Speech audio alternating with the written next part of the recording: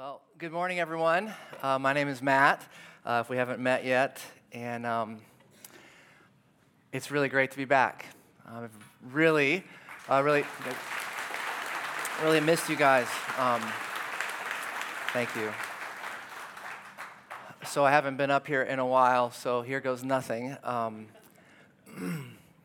want to share just a few thoughts and some scriptures, and hopefully lead us into a time here at the end of worship more together as a church family.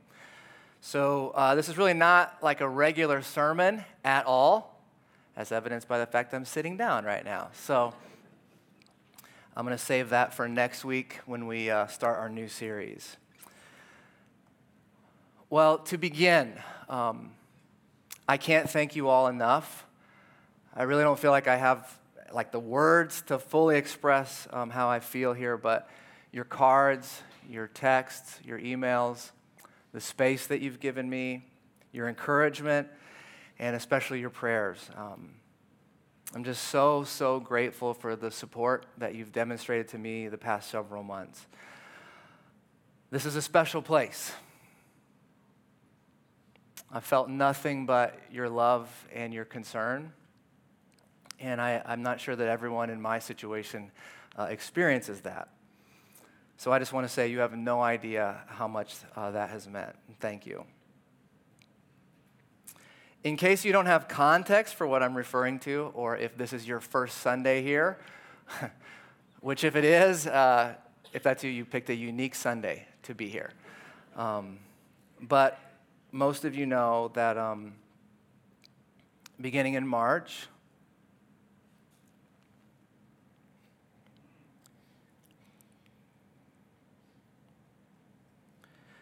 I'm glad we just have one service today. Beginning in March, my wife Liz and I were separated, culminating in our divorce, which was finalized in July, at the beginning of July. And if that's hard to hear, believe me, I get that. It's hard for me to say. I still can't get used to it. This is definitely one of those things where it feels like I should be talking about someone else, but I'm talking about me. And so by far, the most difficult thing that I've ever gone through, to be honest, it's in many ways it's brutal. As I have personally gone through some kind of the stages of grief, denial, anger, bargaining, depression, acceptance. By the way, those are not, I have found, a linear progression where it's a constant up and to the right. Grief is funny that way. You actually bounce all over the place, and it's a lot more like this than anything else. And so I have moments when I catch my breath and I feel hopeful about my life and future, and then followed by the next minute, usually without warning, feeling just utterly defeated. I would say that in general, the lows, if this makes sense, the lows are a little less low than they used to be, or they were a month or two ago. I guess life is starting, for lack of a better term, life is starting to feel a little more normal.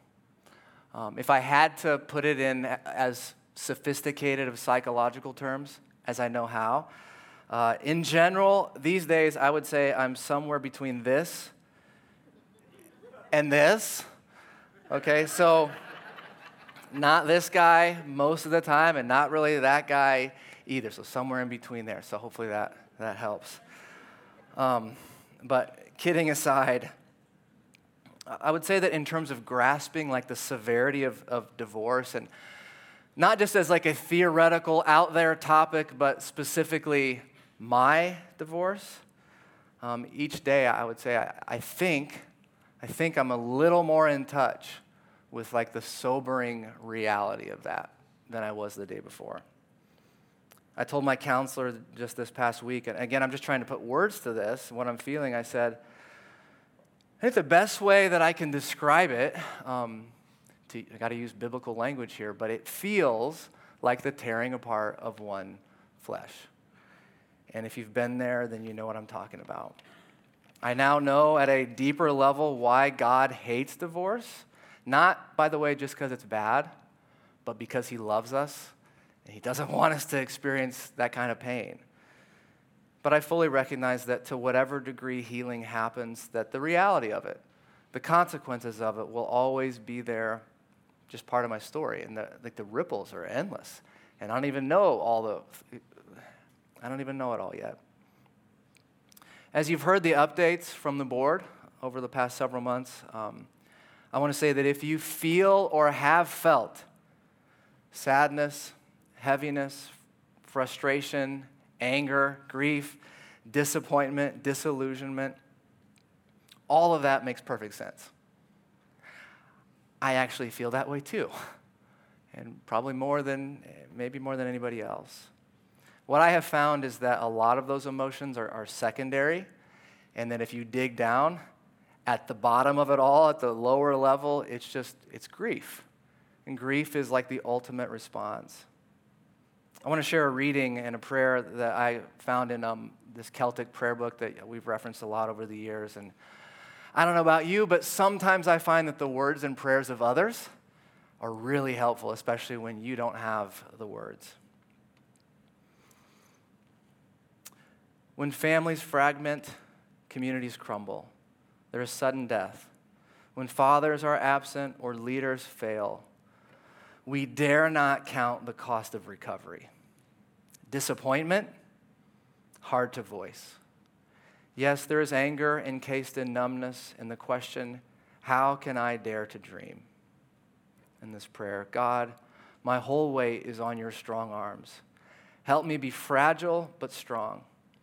I'm not called to be invincible, but to walk broken, choosing my vulnerability. Nor is it necessary for me to self-destruct. Bring me to honest appraisal of all that is past. Give me your eyes, your heart, that together we may be healing the wounds of life. So because of all of this, I asked the board for some extended time off this summer. That's why I wasn't here the last 6 weeks. And that was really hard for me to ask for. I get that 99.9% of the world, people who go through divorce, are like back at work on Monday. And we all know if that's the way the world works, then that must be the healthiest thing. But I really do understand the privilege of what happened and kind of the uniqueness of my position. And I did not want to in any way take advantage of that. I really didn't want to be a burden on the staff who would have to carry my weight or be seen as lazy or overly dramatic or whatever these voices in my head were telling me. But I also had this sense that I was kind of running on empty and that if I didn't take some time off, yes, I could compartmentalize and power through and probably manage okay in the short term. But this feeling of like, if I do that, there's a very good chance that I will likely somehow, somewhere, crash and burn or something bad down the road. And so I want to say thank you to you all. I want to say thank you to the board for their support and ultimately their encouragement to take time to care for myself and my kids. I want to give a huge thank you to the staff who carried on without me. Our team was like down a man, and at the same time, they're dealing with their own grief and the uncertainty that this raised for them. But they stepped up big time. And can we just put our hands together for that? They did an amazing job. So thank you, staff. I know you all know this, but we really are blessed to have such wise, godly leadership. And again, just an incredible, incredible staff team. I had 3 goals, essentially, for my time away. One was just to get my literal house and life in order. Just so many painstaking details and logistics to sort out. I had no idea. I wasn't prepared for that. 2, I wanted to spend time reading, reflecting, journaling, praying, to kind of begin this inward journey toward healing, but also knowing full well that that would actually be a much longer process and would extend well beyond my time away. And 3, I wanted to spend as much time with my kids as possible.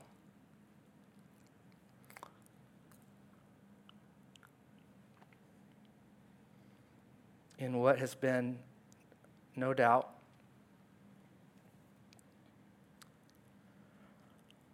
Just a very difficult summer of transitions. So, we did that. And as a dad, I tried to make the most of our time together, and I'm so grateful for that gift that you gave me. I did not, and I do not take that for granted. Okay. A couple weeks ago, the kids and I went with Cliff and Julie and their kids and another friend of ours named Kenny, and we went up a ways into Michigan, and there's a state park or preserve area right along the dunes along Lake Michigan, and you can hike in and just camp wherever you want on the beach. And it was a lot to get ready for. It took us a couple weeks to prepare. I had the gear, but I had to get everything, backpacks and stuff for the kids. And I mean, you have all your food, your tent, your gear in your pack. You're carrying a lot. We put everything in there before we left. We're falling over. It's like this. But we're so excited for this big adventure, to begin. We can't wait. And so we finally get there, and we hike in the sand. And we're walking. I kept saying, this looks like a good piece of sand. And Cliff he wanted to find, I guess, a better piece of sand. So we walked for about an hour and a half. We finally get to the spot, and I'm setting up the tent in the sand, and I'm thinking, wait a second. Keeping sand out of my car when I go to the beach is impossible, and my car is not actually in the sand. So this is going to be a challenge, but I'm up for it. Let's go. And that first evening, it comes time to make dinner, and the sun is setting over Lake Michigan. It's beautiful. There are no people around for miles in either direction. It's just nature. And I'm thinking, this is going to be perfect. You know how when you normally go to the beach, you're at the beach, and then you go to the house or the condo or whatever after that, and you get cleaned up, and you do dinner, and the sandy part of your day is over? Okay, this is not like that at all. Again, sand is everywhere. You're sitting in sand, trying to cook dinner over a little camp stove in the sand. The pot has sand on it. You're trying to carefully pour water from a bottle into the pot, and right before that, the bottle tips over in the sand and gets sand mostly on the lid. Okay? On top of that, sand is blowing into the pot of boiling water. It's making these new little dunes in the bottom of where the food goes. So I sat there at the start of our big fun adventure, and I had this sinking realization. I kind of hate this.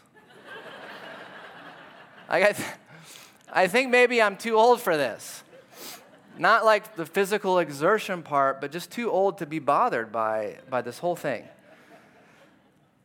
Think maybe I'm not up for the inconvenience, the discomfort of this constant battle with sand. There's just no way that you can win. And so I thought maybe I made a mistake. And that's how I felt the whole first day and a half. The reality did not match the ideal.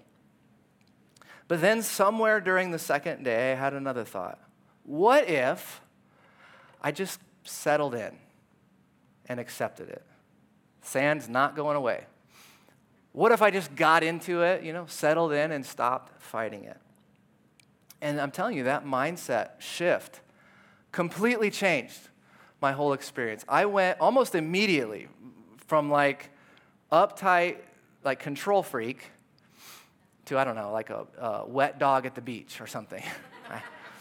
And the kids and I, we just had the best time. We made some really, really great memories. I shared that whole story with everyone the last night, just sitting kind of around the campfire, and they were all like, yeah, you did. You changed a lot.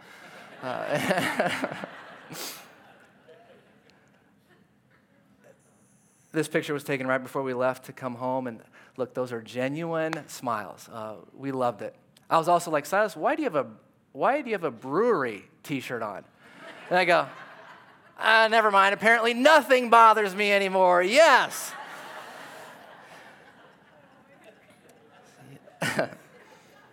So as we were hiking out, Cliff and I tell you that because we're walking up ahead of everyone, and Cliff said to me, he said, you know what you said last night about the sand settling in? I go, yeah. He goes, I think maybe that's not just about sand. Like perhaps that's a word or a picture overall for this season you're in, and the Father is calling you to settle in. Like, dang it, Cliff.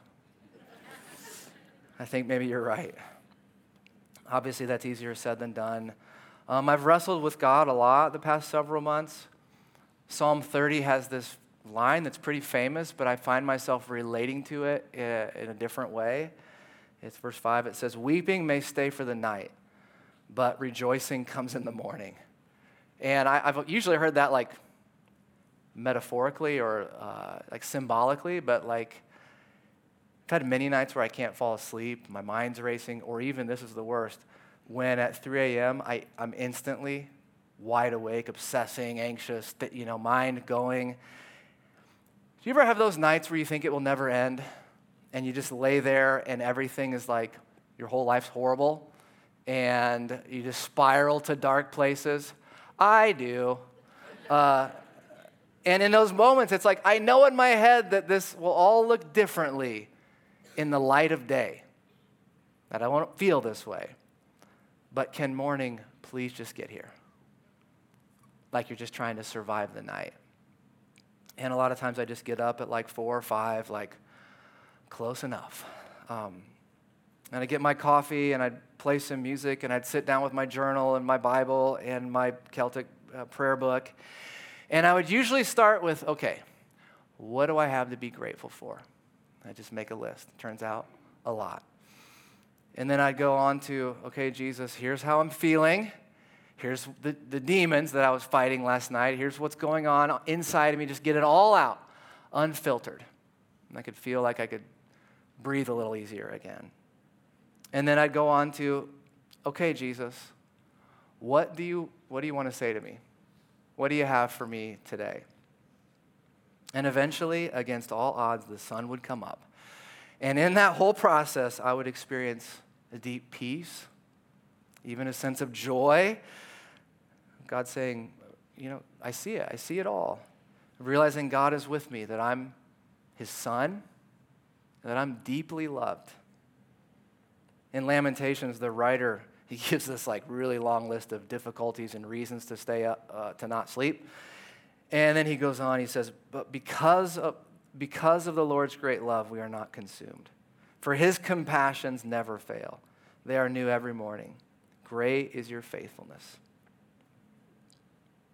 Your mercies, your compassions are new every morning. God, you are so faithful. I believe that's true. I've actually experienced it to be true. But I also know I actually need that to be true more than ever. It reminds me of this moment I keep going back to in John 6, where a bunch of the crowd abandons Jesus because his teaching is too hard. And Jesus turns to the 12 and he says, what about you? He goes, you don't want to leave too. I mean, do you? And in other words, are you going to remain faithful? Are you going to stay the course, or are you going to turn back? And their response is, to whom shall we go? You alone have the words of eternal life. In our language, Lord, this is far from easy. But we've seen way too much to go back now. You are our only hope. And so that's where I've been. God, I don't understand everything. I have questions and all kinds of what-abouts and what-ifs and you name it. But God, I have sensed your presence to a degree I don't know that I've ever felt in my life before. God, I've seen your faithfulness. Story after story in my life, including the fact that I'm sitting up here right now. And so, God, I put my life and my future and my kids in your hands. You're my only hope. And so, with the help of Jesus and a good therapist and family and friends, I'm taking things one day at a time, but moving forward. As far as my sense of calling and me being a pastor goes, I'm really, really glad to be back. I feel like I have a little more energy for this. Definitely not to like something to give. I did not feel that way even 6 weeks ago. And I don't know what going forward is going to look like. We've never been in this place. I want to say that I realize it may be uncomfortable for some of you to have a pastor who's divorced. I just want to say that out loud. I mean, isn't that kind of like having a doctor who smokes? I get it. To be perfectly honest, it makes me uncomfortable. Not because of who I know myself to be, not because of like any integrity thing, but I'm aware of the stigma for many associated with a divorced pastor. And so I just want to say if that creates tension for you, I encourage you to wrestle with that, with God, with others. And at the end of the day, in love and in blessing, I would simply say to all of you, do whatever God is calling you to do. There's really only one sermon, by the way, and that's it. Do what he's asking you to do. My posture in all of this, and this is what I told the board back in March, I want what God wants. I want what's best for Commonwealth, regardless if I have a role here. And I really mean that. I will tell you, and I definitely didn't do anything to make this happen. In fact, I wasn't even thinking about this at all. I had other things on my plate. But I actually have a stronger sense of my calling, and God's call in my life to do this work than I did before. If anything, I believe more in the church than ever. I have a greater sense of passion for ministry. And I hope it continues to be here at Commonwealth for a very long time. I have no plans to go anywhere. But again, I hold all of this with very open hands. I don't know how God will use even this down the road, how he'll work to bring good out of it, personally, professionally, but I'm trusting him to do that in time. I do want to say if you're here and you've been through divorce, I'm really sorry. I definitely have a better understanding of what you have been through than I did before. If you were a part of a church or part of a religious environment where on top of the pain of going through the hell of divorce, you were also shamed or made to feel like a second-class citizen, I can't even imagine. That's not at all my experience here, but I can't imagine. I'm deeply sorry if that's the case. Most of you know that we came into 2022 ready for what we've been calling a year of spiritual formation. Hilarious, I know. And I had no idea, of course, back in January that this is where we'd be in August. We've been emphasizing this year that God actually forms us and shapes us through a number of key things. One, our habits. Like you choose what you do, but then that ends up shaping you and me. So by that we mean spiritual practices, disciplines, creating space for God to work. So our habits, the practices, he forms us through community, our relationships with each other, and he does this all through the power of his Holy Spirit. If we could add one more to that list, God also forms us through difficulty, big time, through pain, through suffering, through any number of circumstances that we don't want. Relationship issues, health problems, closed doors, disappointments, heartaches, you name it. Lots of scriptures that talk about this. I will save those for later. Oh, we'll get there. But I can't help but wonder, God, why is this happening now? Like there have been so many good things happening this year in the life of our church. We did Rooted in the spring and the groups and what God did in many of our lives from that. There's great stuff happening down with Commonwealth Kids, with Commonwealth Youth. God continues to bless us financially. I would say, in my opinion, we have the greatest level of depth and maturity in our staff team that we've ever had. And we're in this year where we're focusing like never before on being with Jesus and becoming like him and doing what Jesus did. So again, my question, God, why now? And I don't want to over-spiritualize this, but I am also reminded in all of this that we actually do have an enemy who doesn't like it when people get serious about following Jesus with the whole of their lives. about the kingdom advancing. We have an enemy who doesn't play fair and will do whatever he can to keep you and me from fulfilling the purposes that God has. And so at some level, I actually don't think the timing of this is an accident. But here's what I know. Our mission to invite people to find hope in Jesus and the 7-year vision we believe God has given us, that actually didn't go away just because I did.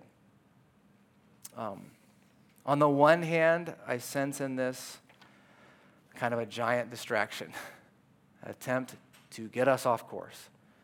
On the other hand, I believe it's also an opportunity for all of us to reaffirm our commitment to what God has called us to.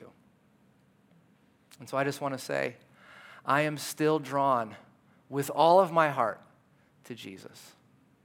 Like I have renewed desire to give Jesus my one and only life, and I hope that the same is true of you. I believe more than ever that anything besides Jesus that we put our hope in, money, career, relationships, security, comfort, will let us down. That he alone is faithful. Following Jesus is not always easy, but it is worth it. And so as we move forward the best we know how, depending on him, I am more excited and more passionate than ever about being a part of a church that invites broken, messy people, of which I are one, to find hope in Jesus. And so thank you. I want to say I love you and I appreciate all of you. I want to invite Cliff to come up. We're going to end by worshiping together as a church family with a few songs.